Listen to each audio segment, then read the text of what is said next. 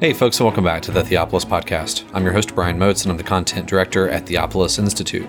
We at Theopolis train men and women to lead cultural renewal by renewing the church. Participants in our programs learn to read the Bible imaginatively, worship God faithfully, and engage the culture intelligently. In this episode, we are continuing our new series in the book of Haggai, and here James Jordan will be in the beginning of chapter 2, verses 1 through 9. As always, we do invite you to take a look down there at the links in the show notes. Specifically, sign up for the Theopolis app if you have not done so already. And also be sure to check out this upcoming online course that we have with Peter Lightheart, which will run for 3 weeks and will be about how to read well. For our upcoming events and for everything Theopolis related, you can find links down there in the show notes. As always, we want to thank you so much for taking the time to listen, and we hope that you enjoy this time of teaching. And here is Jim Jordan discussing the book of Haggai, chapter 2.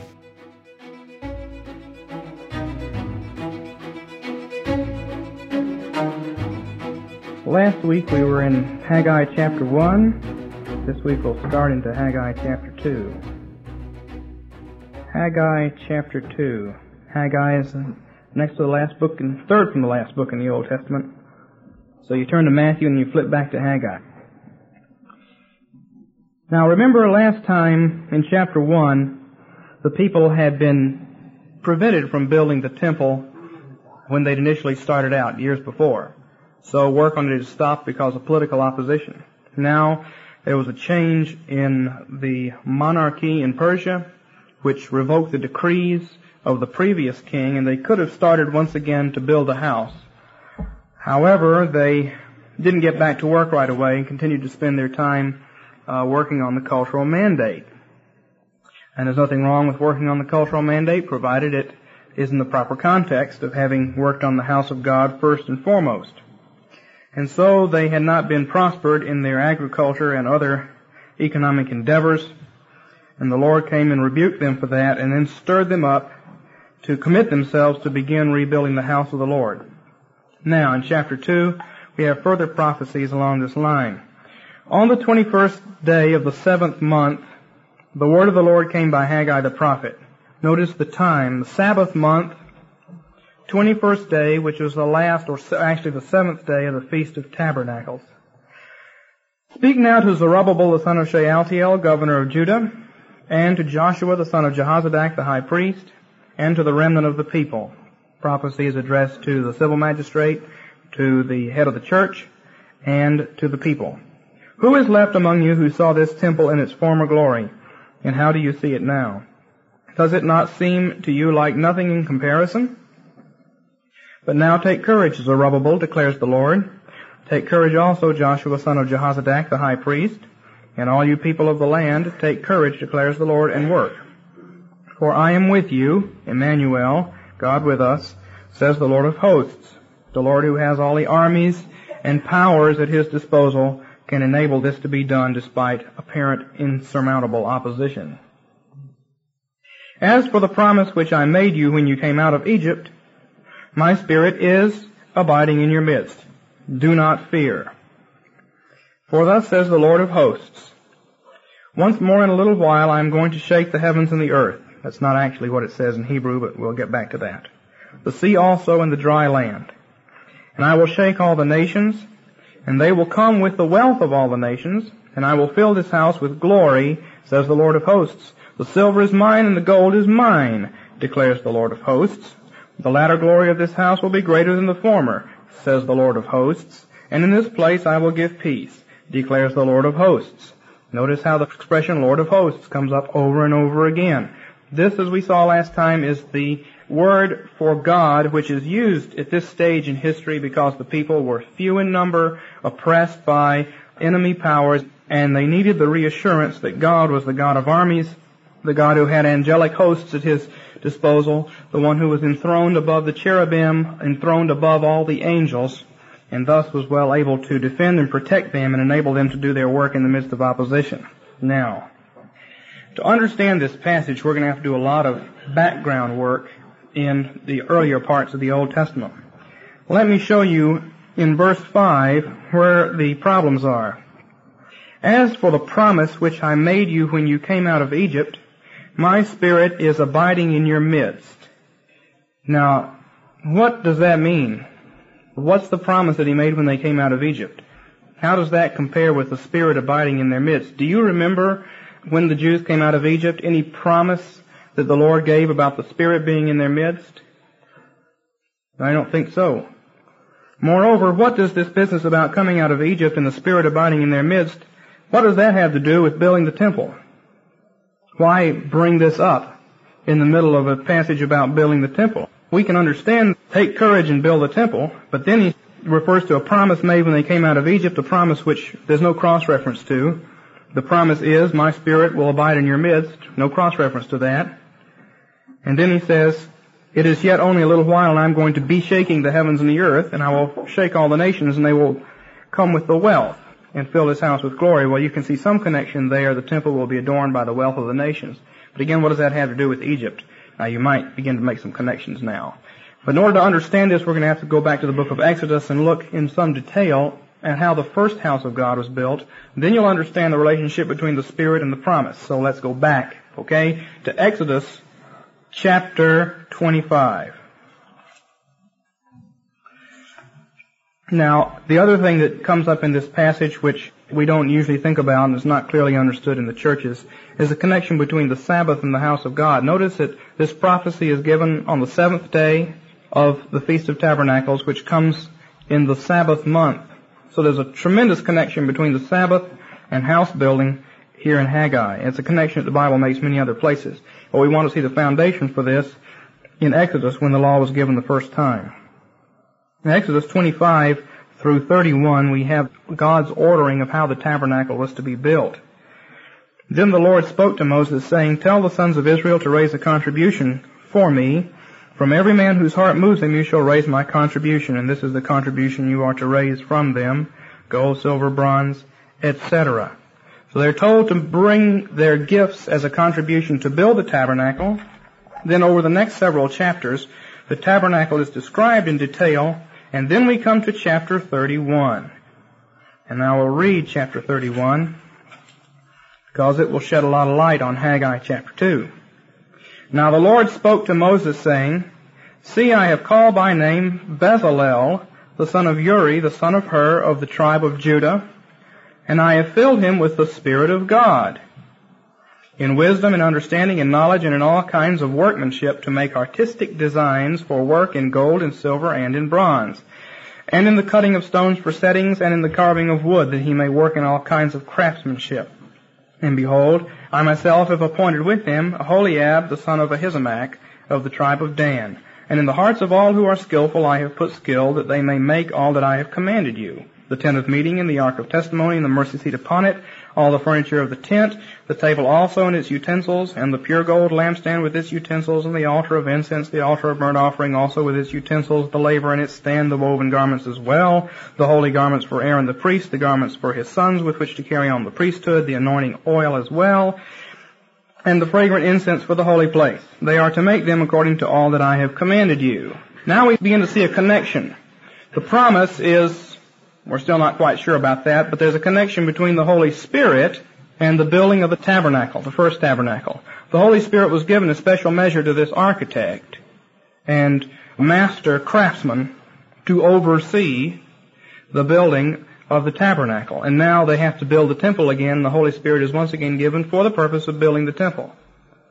Then it says in verse 12, and the Lord spoke to Moses, saying, but as for you, speak to the sons of Israel, saying, you shall surely observe my Sabbaths, for this is a sign between me and you throughout your generations, that you may know that I am the Lord who sanctifies you. Therefore you are to observe the Sabbath, for it's holy to you. Everyone who profanes it shall surely be put to death, and whoever does any work on it, that person shall be cut off from among his people. That is, excommunicated. For 6 days work may be done, but on the 7th day there is a Sabbath of complete rest, holy to the Lord. Whoever does any work on the Sabbath day shall surely be put to death. So, in that way, the sons of Israel shall observe the Sabbath, to celebrate the Sabbath throughout their generations as a perpetual covenant. It is a sign between me and the sons of Israel forever. For in 6 days the Lord made heaven and earth, but on the 7th day he ceased and was refreshed. Notice how in this general prophecy concerning the tabernacle, it ends up with a very strong statement about the Sabbath, which doesn't seem to be immediately related to the tabernacle and to the house. Now turn forward in your Bible just a couple of pages, and you'll come to Exodus 35. Now, Exodus 35 through 39 goes right back over the tabernacle a second time, only this time it's Moses telling the people how to build it, and it's a description of what Bezalel and Aholiab did in building it. So first of all, God tells them how to build it, and then Moses comes to the people and tells them how to build it, and they build it. And the description is given twice, only the description is given pretty much in reverse order. We won't take time to look at that, but God sets it out A, B, C, D, E, F, G, and then the second passage where it describes them building it, it goes G. I can't even do the alphabet backwards, but it goes backwards. That's called chiastic order. So let's look at chapter 35. Then Moses assembled all the congregation of the sons of Israel and said to them, "These are the things the Lord has commanded you to do, for 6 days' work may be done. But on the seventh day you shall have a holy day, a Sabbath of complete rest to the Lord. Whoever does any work on it shall be put to death. You shall not kindle a fire in any of your dwellings on the Sabbath day." Then Moses spoke to the congregation of the sons of Israel, saying, "This is the thing the Lord has commanded. Take from among you a contribution to the Lord. Whoever is of a willing heart, let him bring it to the Lord's contribution, gold, silver, bronze, etc." Again, the connection between the Sabbath and the house. Strong connection there. Connection between rest and worship. Very strong in these passages.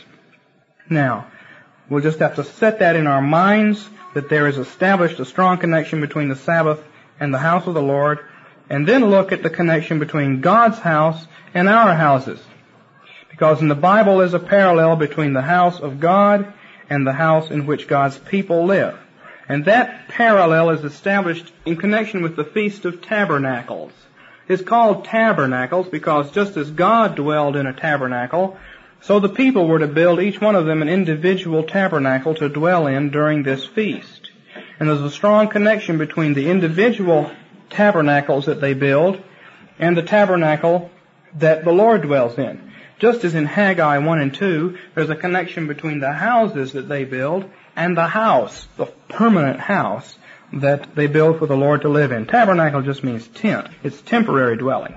In the Feast of Tabernacles, all the people made temporary dwellings to live in. So as we're trying to fill in lots of background for Haggai 2, let's look at Leviticus 23. Let's get as much background as we can, and then we can understand the passage much better. Leviticus 23, starting in verse 33. Again the Lord spoke to Moses, saying, "Speak to the sons of Israel, saying, On the 15th of this 7th month is the Feast of Booths for 7 days to the Lord. Feast of Booths or Feast of Tabernacles. On the first day is a holy convocation. You shall do no laborious work of any kind. For 7 days you shall present an offering by fire to the Lord. On the 8th day you shall have a holy convocation and present an offering by fire to the Lord. It is an assembly. You shall do no laborious work." And then skipping down to verse 39. "On exactly the 15th day of the 7th month, when you have gathered in the crops of the land, you shall celebrate the feast of the Lord for 7 days, with a rest on the first day, Sabbath rest, and a Sabbath rest on the 8th day. Now on the first day you shall take for yourselves the foliage of beautiful trees, palm branches, and boughs of leafy trees and willows of the brook, and you shall rejoice before the Lord your God for 7 days. And you shall celebrate it as a feast to the Lord for 7 days in the year. It shall be a perpetual statute throughout your generations. You shall celebrate it in the 7th month." Stress on the Sabbath here, you see. "You shall live in booths or tabernacles for 7 days. All the native born in Israel shall live in booths, so that your generations may know that I had the sons of Israel live in booths when I brought them out from the land of Egypt. I am the Lord your God." Now let's make some connections here. Later on in the Bible, when the temple is built, it's described, and the walls of the temple all around were patterned with a pattern on the wall. And the pattern was a cherubim and a palm tree, and a cherubim and a palm tree, a cherubim and a palm tree all around. So that the entire house of God is an environment encircled by trees and palm branches. Now this connects back to the Garden of Eden, in which man lived by the brooks of water, surrounded by trees and under the protection or under trees. Now, we see a connection between the Garden of Eden, and the tabernacle and the temple, and then there's a further connection to these booths that the people were supposed to live in. Because what they were to do was to take the branches off of trees and make a little tent or booth to live in for 7 days. It's like camping out. And that's exactly what it said to be. Just as they camped out in the wilderness, and the Lord camped out along with them in His tent, so they were to camp out in tents of their own. Now they had more professional and ornate tents in which to live most of the time, but at least 1 week out of the year, during the Sabbath month, they were to dwell in these little individual tents or tabernacles or booths made out of the branches of leafy trees and willows of the brook. You have to use your imagination a little bit, but if you see a picture of this in your mind, you can see the connection back to the Garden of Eden. Now, more is said about the Feast of Tabernacles in Numbers 29. And we have to get everything connected with the Feast of Tabernacles in our mind before we can understand Haggai 2. Because it happens during the Feast of Tabernacles. If the Bible tells you when something happened and it connects up to the calendar, you have to notice very carefully the relationship between the calendar and what's said and done on that day. Numbers 29, verse 12. Then on the 15th day of the 7th month you shall have a holy convocation. You shall do no laborious work, and you shall observe a feast of the Lord for 7 days. And you shall present a burnt offering, an offering by fire, as a soothing aroma to the Lord. 13 bulls, 2 rams, 14 male lambs 1 year old, which are without defect, and their grain offering, fine flour mixed with oil, 3/10 of a measure for each of the 13 bulls, 2/10 for each of the 2 lambs, and 1/10 for each of the 14 lambs, and 1 male goat for a sin offering, besides the continual burnt offering, its grain offering, and its libation. Then on the 2nd day, 12 bulls, 2 rams, 14 male lambs 1 year old, without defect in their grain offering, etc. Verse 20. Then on the 3rd day, 11 bulls, 2 rams, 14 male lambs, etc. Verse 23. Then on the 4th day, 10 bulls.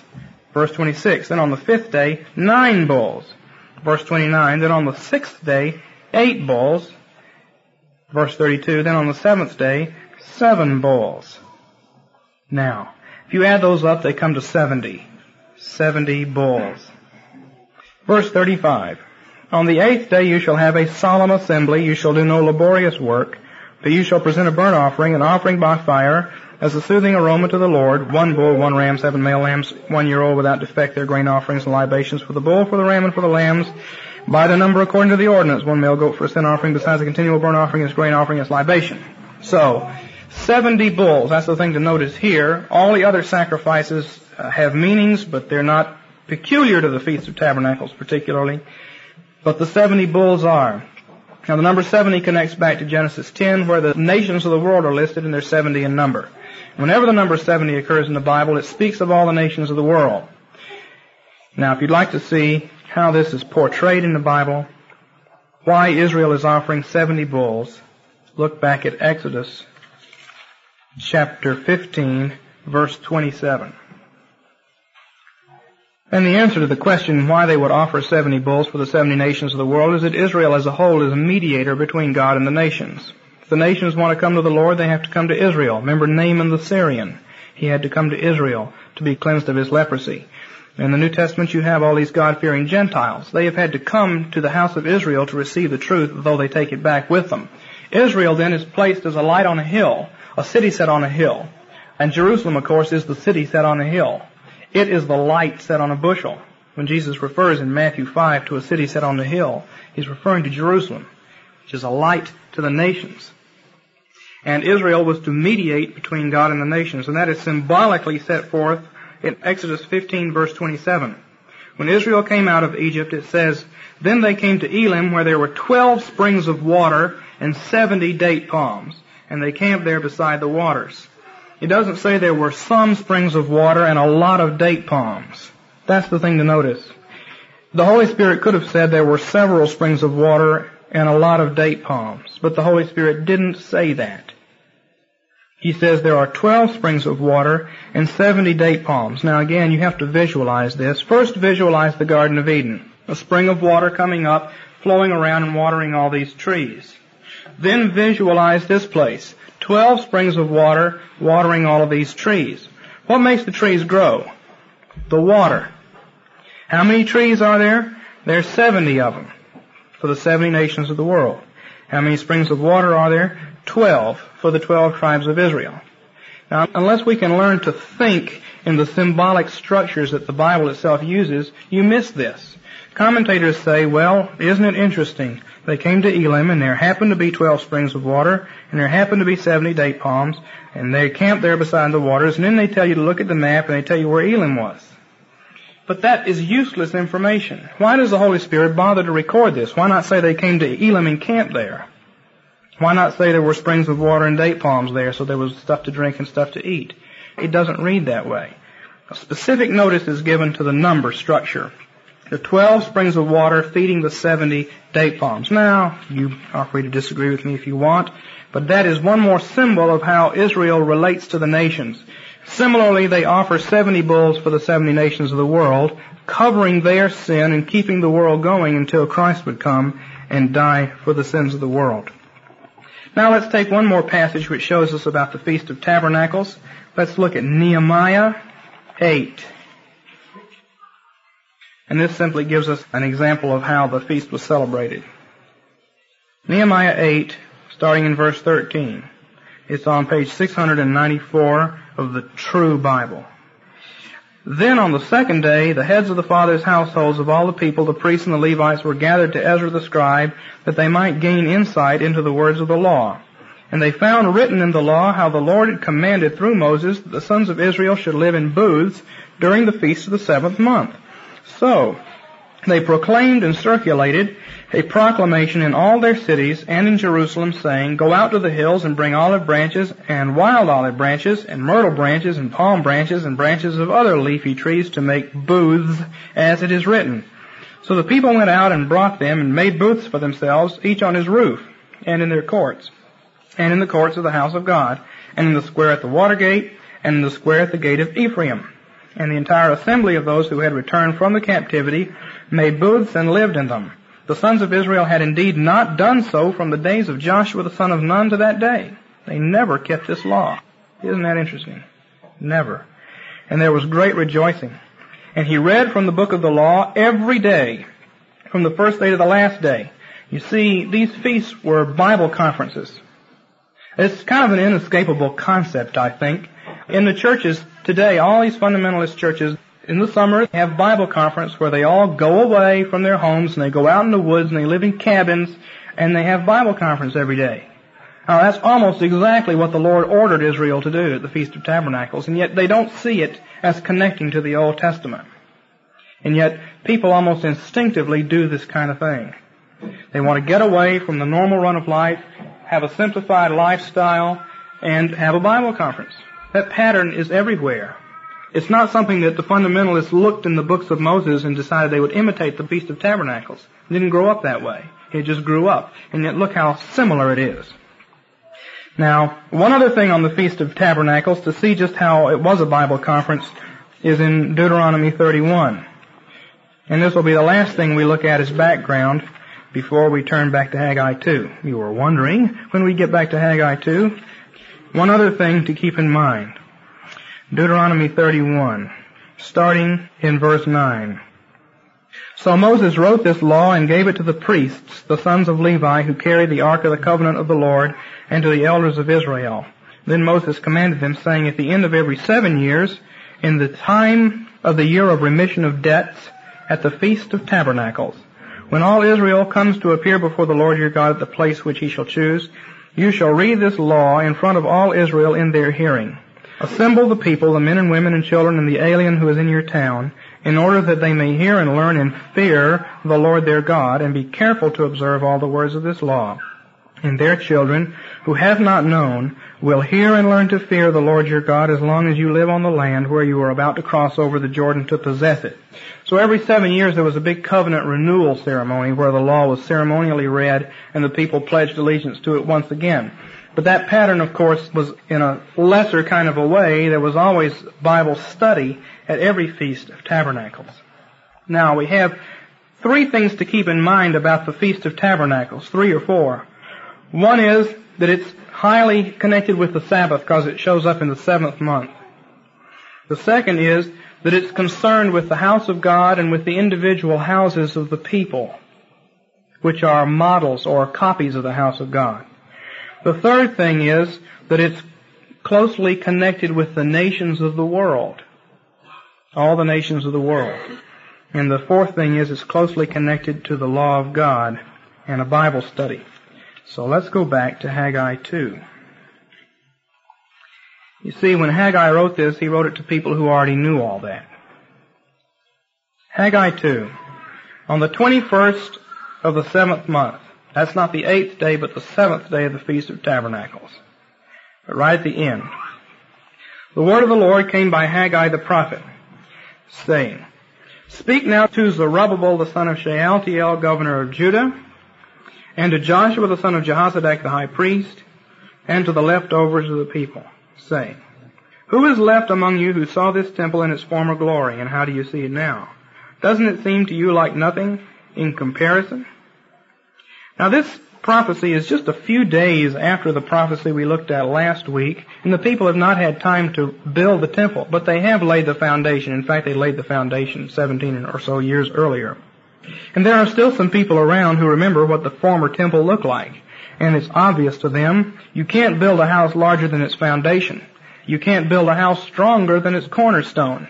So if you want to build a big house, you have to have a big, strong cornerstone, and you have to have a big foundation. If you're going to build a little house, you have a smaller cornerstone. By the way, a cornerstone sets the directions of the house, this way and that way. That's why Christ is the cornerstone. He sets out the directions and the dimensions. A big cornerstone gives you a big house. A little cornerstone gives you a little house. Christ is the cornerstone. He sets the directions and he sets the dimensions. But it was obvious that it wasn't going to be a very big house. And so the people who remembered Solomon's temple were upset. But they weren't just upset about that.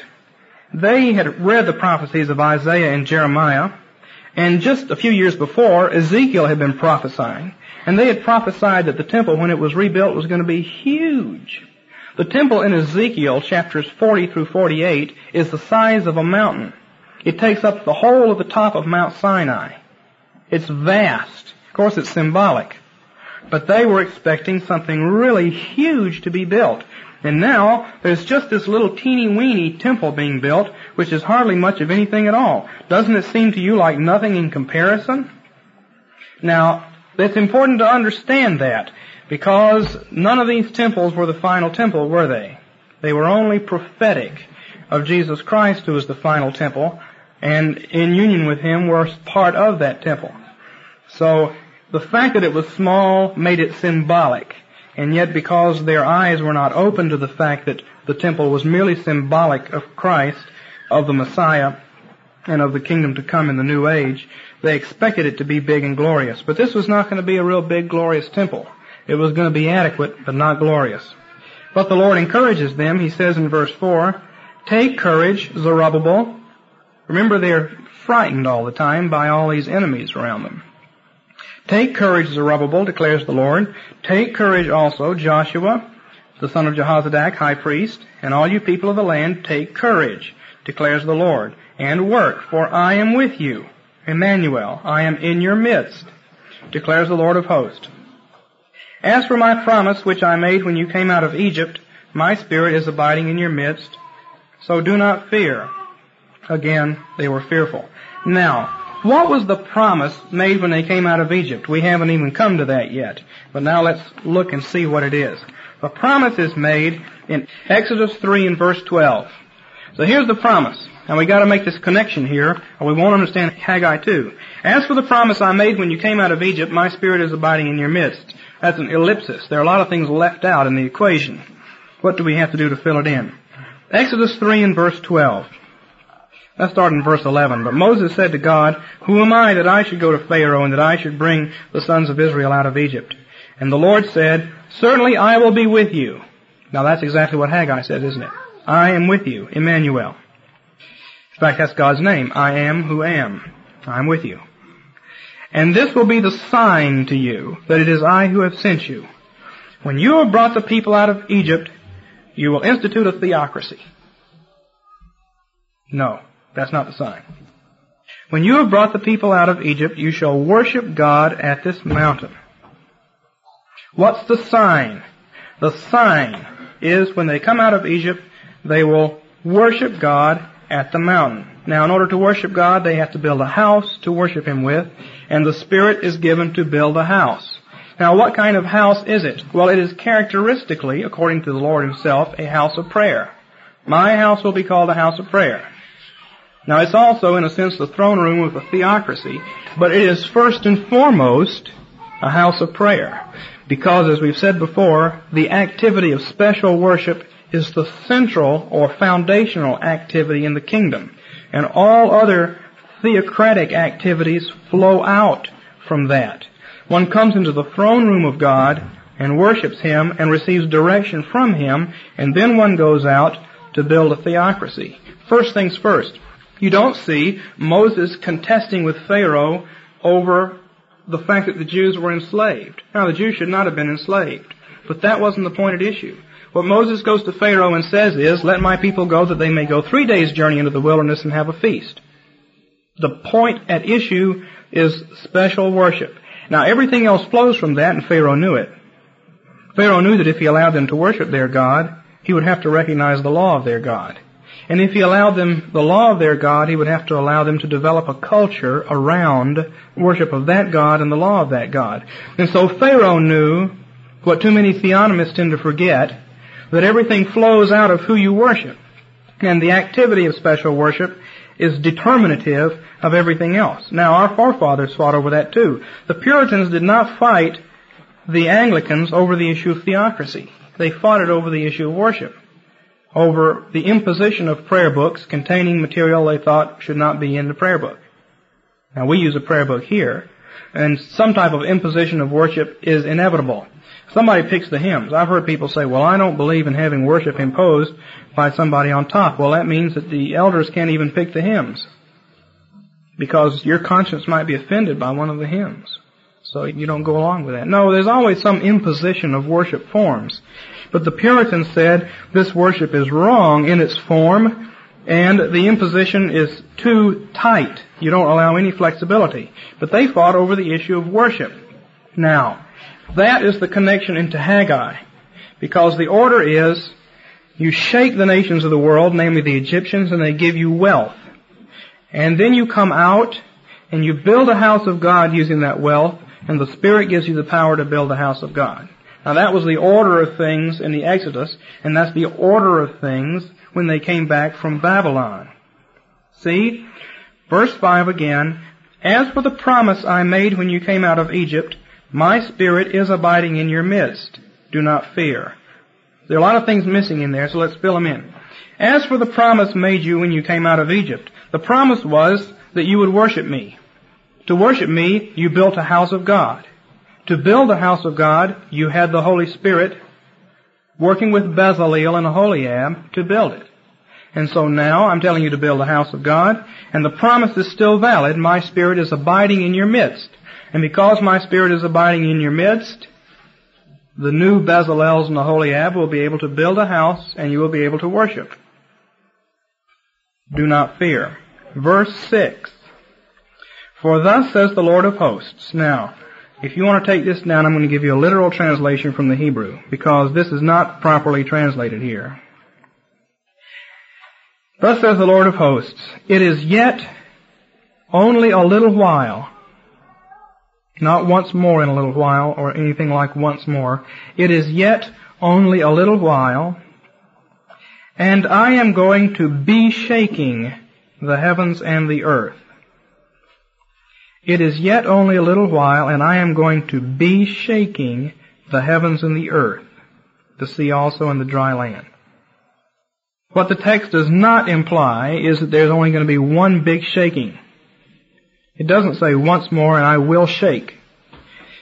The Hebrew is in what's called a participle mood, which always means a continuous action. And when this is cited in the New Testament, it's put into the present tense, which implies a continuous action of shaking. So the shaking is something which is going to start in a little while. In a little while, I'm going to start shaking the heavens and the earth. Now, when did he start shaking the heavens and the earth? Well, he started shaking the heavens and the earth at the first coming. So actually, we're about 400 years away from when the heavens and the earth will really begin to shake. But he continues to shake all the way until the second coming.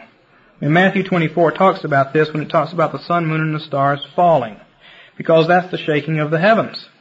Powers of the heavens fall. Remember, the sun, moon, and stars were given for signs and for seasons, for days, and for years. And so the sun, moon, and stars falling is a sign. It's not literal. It's a sign of the shaking of the powers of the heavens, angelic powers.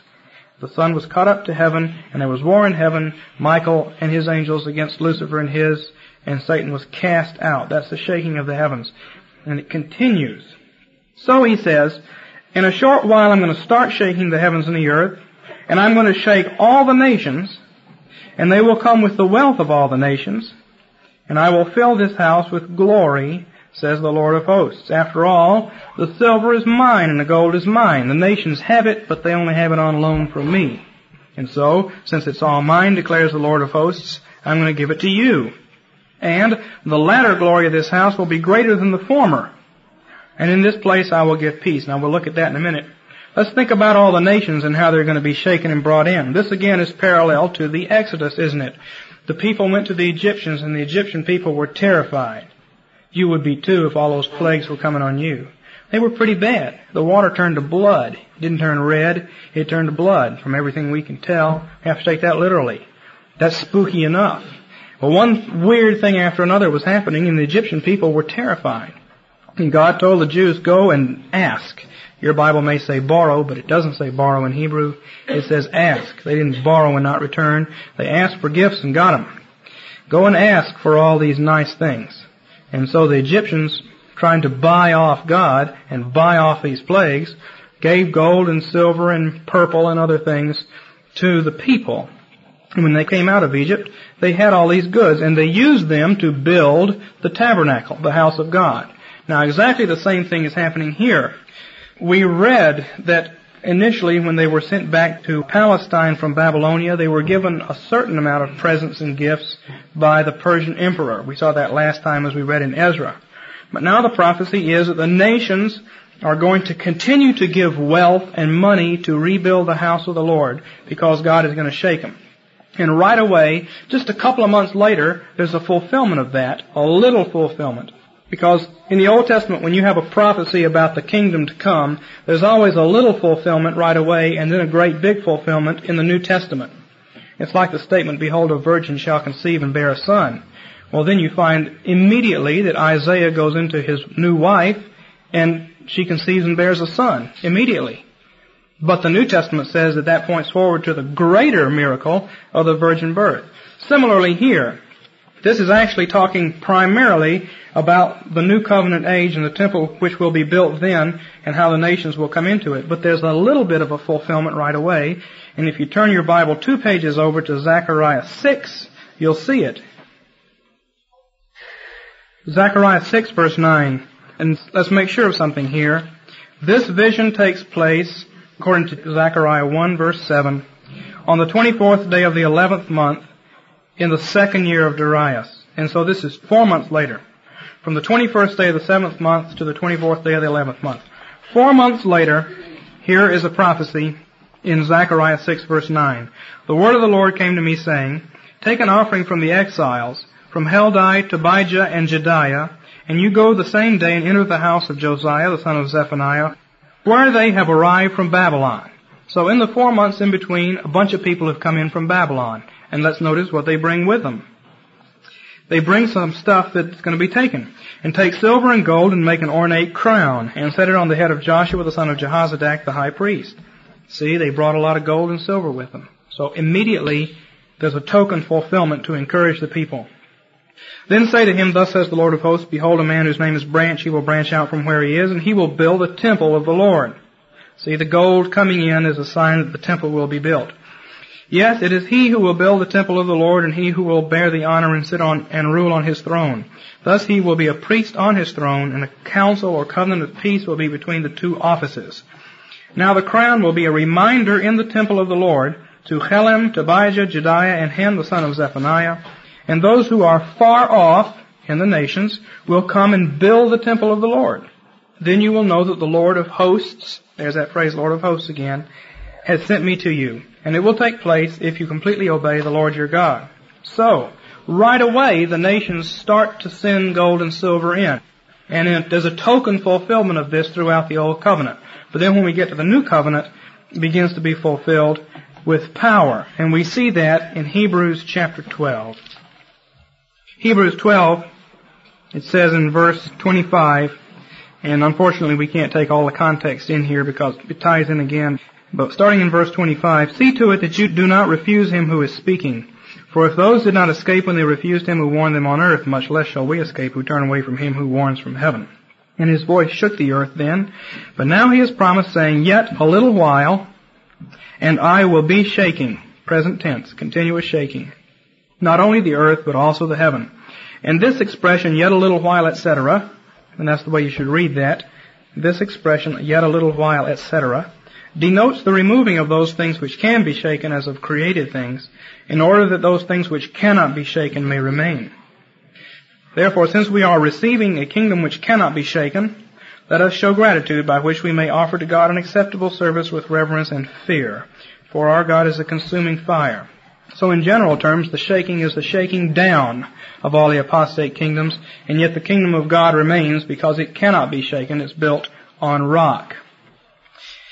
So, let's try to pull back now from these details and get an overall picture in Haggai chapter 2.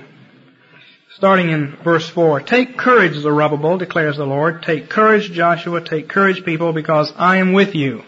I'm still with you, and where God is, then the temple begins to form around him. We're going to look at that in just a minute in the New Testament and watch the temple form around Jesus Christ. As for the promise which I made when you came out of Egypt, don't think that that's null and void. Don't think that everything has changed. It hasn't. My Spirit is still with you. You can still build the house of God. You can still have a central place of worship, which will be the center of your theocracy. My Spirit is abiding in your midst. There will be other Bezalels in the holy Abs. The house will be built, and the culture will be built around the house. Do not fear. For thus says the Lord of armies, in just a little while I'm going to start shaking the heavens and the earth, the sea and the dry land, and I'm going to shake all the nations, those 70 nations. You just finished offering 70 bulls for the 70 nations of the world. And now I'm going to shake them and bring them into the kingdom. And they're going to come to the house of God with all their gifts, and they're going to submit to the law of that house, which is a house of prayer. The house is defined as a house of prayer. They will come with the wealth of all the nations, and I will fill this house with glory. Remember when the house was built, the glory cloud came and filled it all the way up so that the people couldn't go in because it shone so bright. And he says, all these beautiful things will make a very shiny environment, and the house will be filled with glory. After all, the silver and gold are both mine. They belong to me, and I can do with them what I want. And the latter glory of this house will be greater than the former, says the Lord of hosts. And in this place I will give peace, declares the Lord of hosts. You're worried about warfare, but don't. In time to come I will give peace. Now, taken in literal terms, this particular house never was greater in glory. But then again, you do have a shadow token fulfillment. Because when Herod built the third temple, he did build a temple that was even bigger and more magnificent than the one built by Solomon. And so there's that token fulfillment in the Old Covenant. But the true or foundational fulfillment is in Jesus Christ, who is the greater temple. Now, to understand that, we need to take a look into the New Testament. So we're going to leave Haggai now and see how this prophesies the New Covenant. To do that, we look at John chapter 7. John 7, verse 2. Now the feast of the Jews, the Feast of Tabernacles, was at hand. In John's Gospel, it's always very important to notice what feast is going on when Jesus makes a certain speech. The Feast of Tabernacles was at hand, and the brothers were going up, but Jesus says he wouldn't go up. But then in verse 14, we find that Jesus did go up secretly.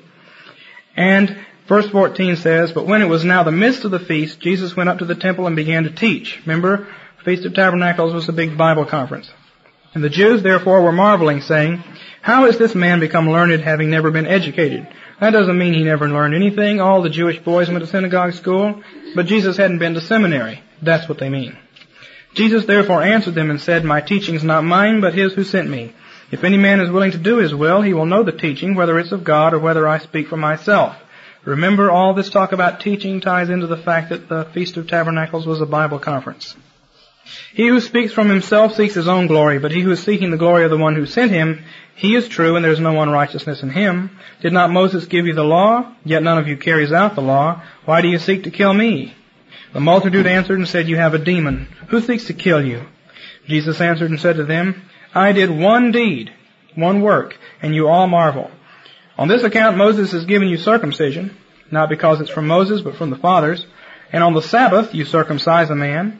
If a man receives circumcision on the Sabbath, that the law of God may not be broken. Are you angry with me because I made an entire man well on the Sabbath? This refers back to the healing of a man on the Sabbath. Notice again, strong connection between the Sabbath and the Feast of Tabernacles. Do not judge according to appearance, but judge with righteous judgment. Therefore some of the people of Jerusalem were saying, Is this not the man whom they're seeking to kill? Look, he's speaking publicly, and they're saying nothing to him. The rulers really do not know that this is the Christ, do they?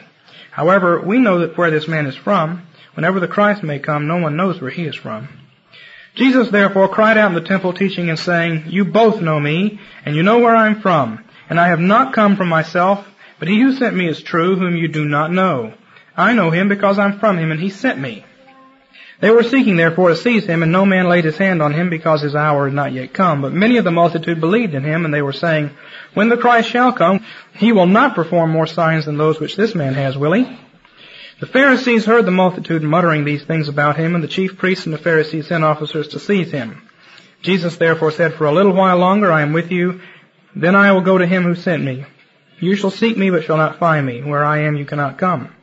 The Jews therefore said to one another, Where does this man intend to go that we shall not find him? He's not planning to go to the dispersion among the Greeks and teach the Greeks, is he? What is this statement that he said, You shall seek me and not find me, and where I am you cannot come? Now, on the last day, the great day of the Feast of Tabernacles, Jesus stood and cried out, saying, If any man is thirsty, let him come to me and drink. He who believes on me, as the Scripture said, from his innermost being shall flow rivers of living water. But this he spoke of the Spirit, whom those who believed in him were yet to receive. For the Spirit was not yet given, because Jesus was not yet glorified. I'm going to stop reading right there. This is what's important. On the last day, the great day of the feast. That's either the same day or one day after Haggai's prophecy, so it ties directly with it.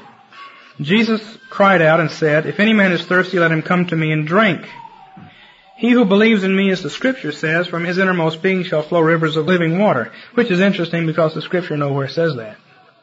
There's no place in the Old Testament you can look to that says, From his innermost being shall flow rivers of living water. So that's a paraphrase. That's a way Jesus has of collecting something which is taught in the Old Testament. But now how and where is it taught?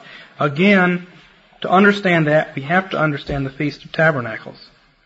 So let me give it to you just in brief because we're just about out of time. In Ezekiel 47, you have the vision of Ezekiel's temple, which is the New Covenant temple, and out of that temple flows all this water which flows out and heals the world.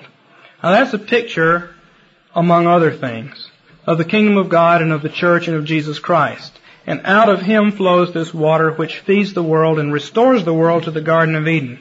It flows right down to where Sodom and Gomorrah were. Sodom and Gomorrah, according to Genesis 13, were just like the Garden of Eden. And then they were turned into salt. And then in Ezekiel 47, they were turned back into the Garden of Eden due to the influences proceeding from the throne of God. Because of the sacrifice being consummated in the temple, this water flows out. But now there's a parallel between God's house and those booths at the Feast of Tabernacles, isn't there? There's a parallel between God's tent and the tents that the individual people were to live in.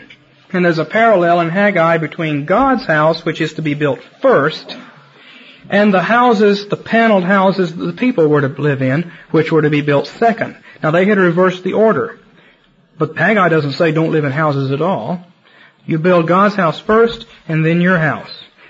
And because of that parallel, just as life-giving water flows from Christ, so he can say, out of the Christian shall flow rivers of living water. Now the only way to connect this with the Feast of Tabernacles is to see that parallel between God's house and our houses. And your body is the temple of the Holy Spirit. It's a house. These garments are the outer part of your house.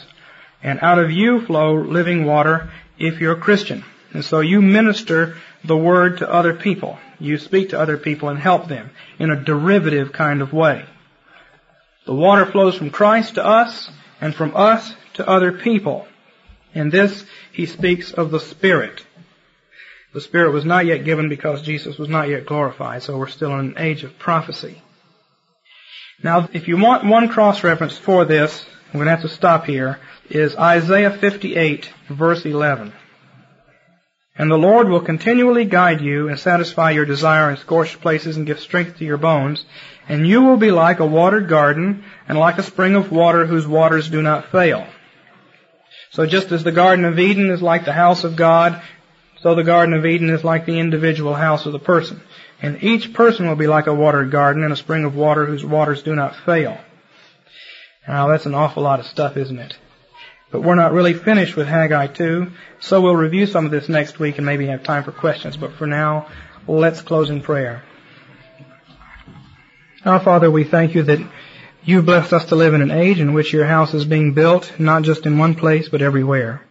We thank you that we live in an age in which we can approach you at any time and not only on Sabbath days. We ask that you would make us faithful to these privileges. Bless us now as we draw into your presence for special worship. Bless this church, for we pray these things in Jesus' name. Amen. Thank you again for enjoying this episode of the Theopolis Podcast. For more information and for more content from Theopolis, you can check us out online at theopolisinstitute.com. We release new articles every Tuesday and Thursday on our blog, so you'll want to make sure to look out for those. You can also find us on Twitter at _Theopolis and on Facebook if you just search for our name. If you've been helped, sharpened, and encouraged by this podcast, we'd really love it if you would go to iTunes and leave us a review. It just takes a few seconds, and it really will help us along in getting our content in front of new listeners. That's all for now, friends. We really look forward to being with you all again in the next episode. And as always, thank you so much for listening.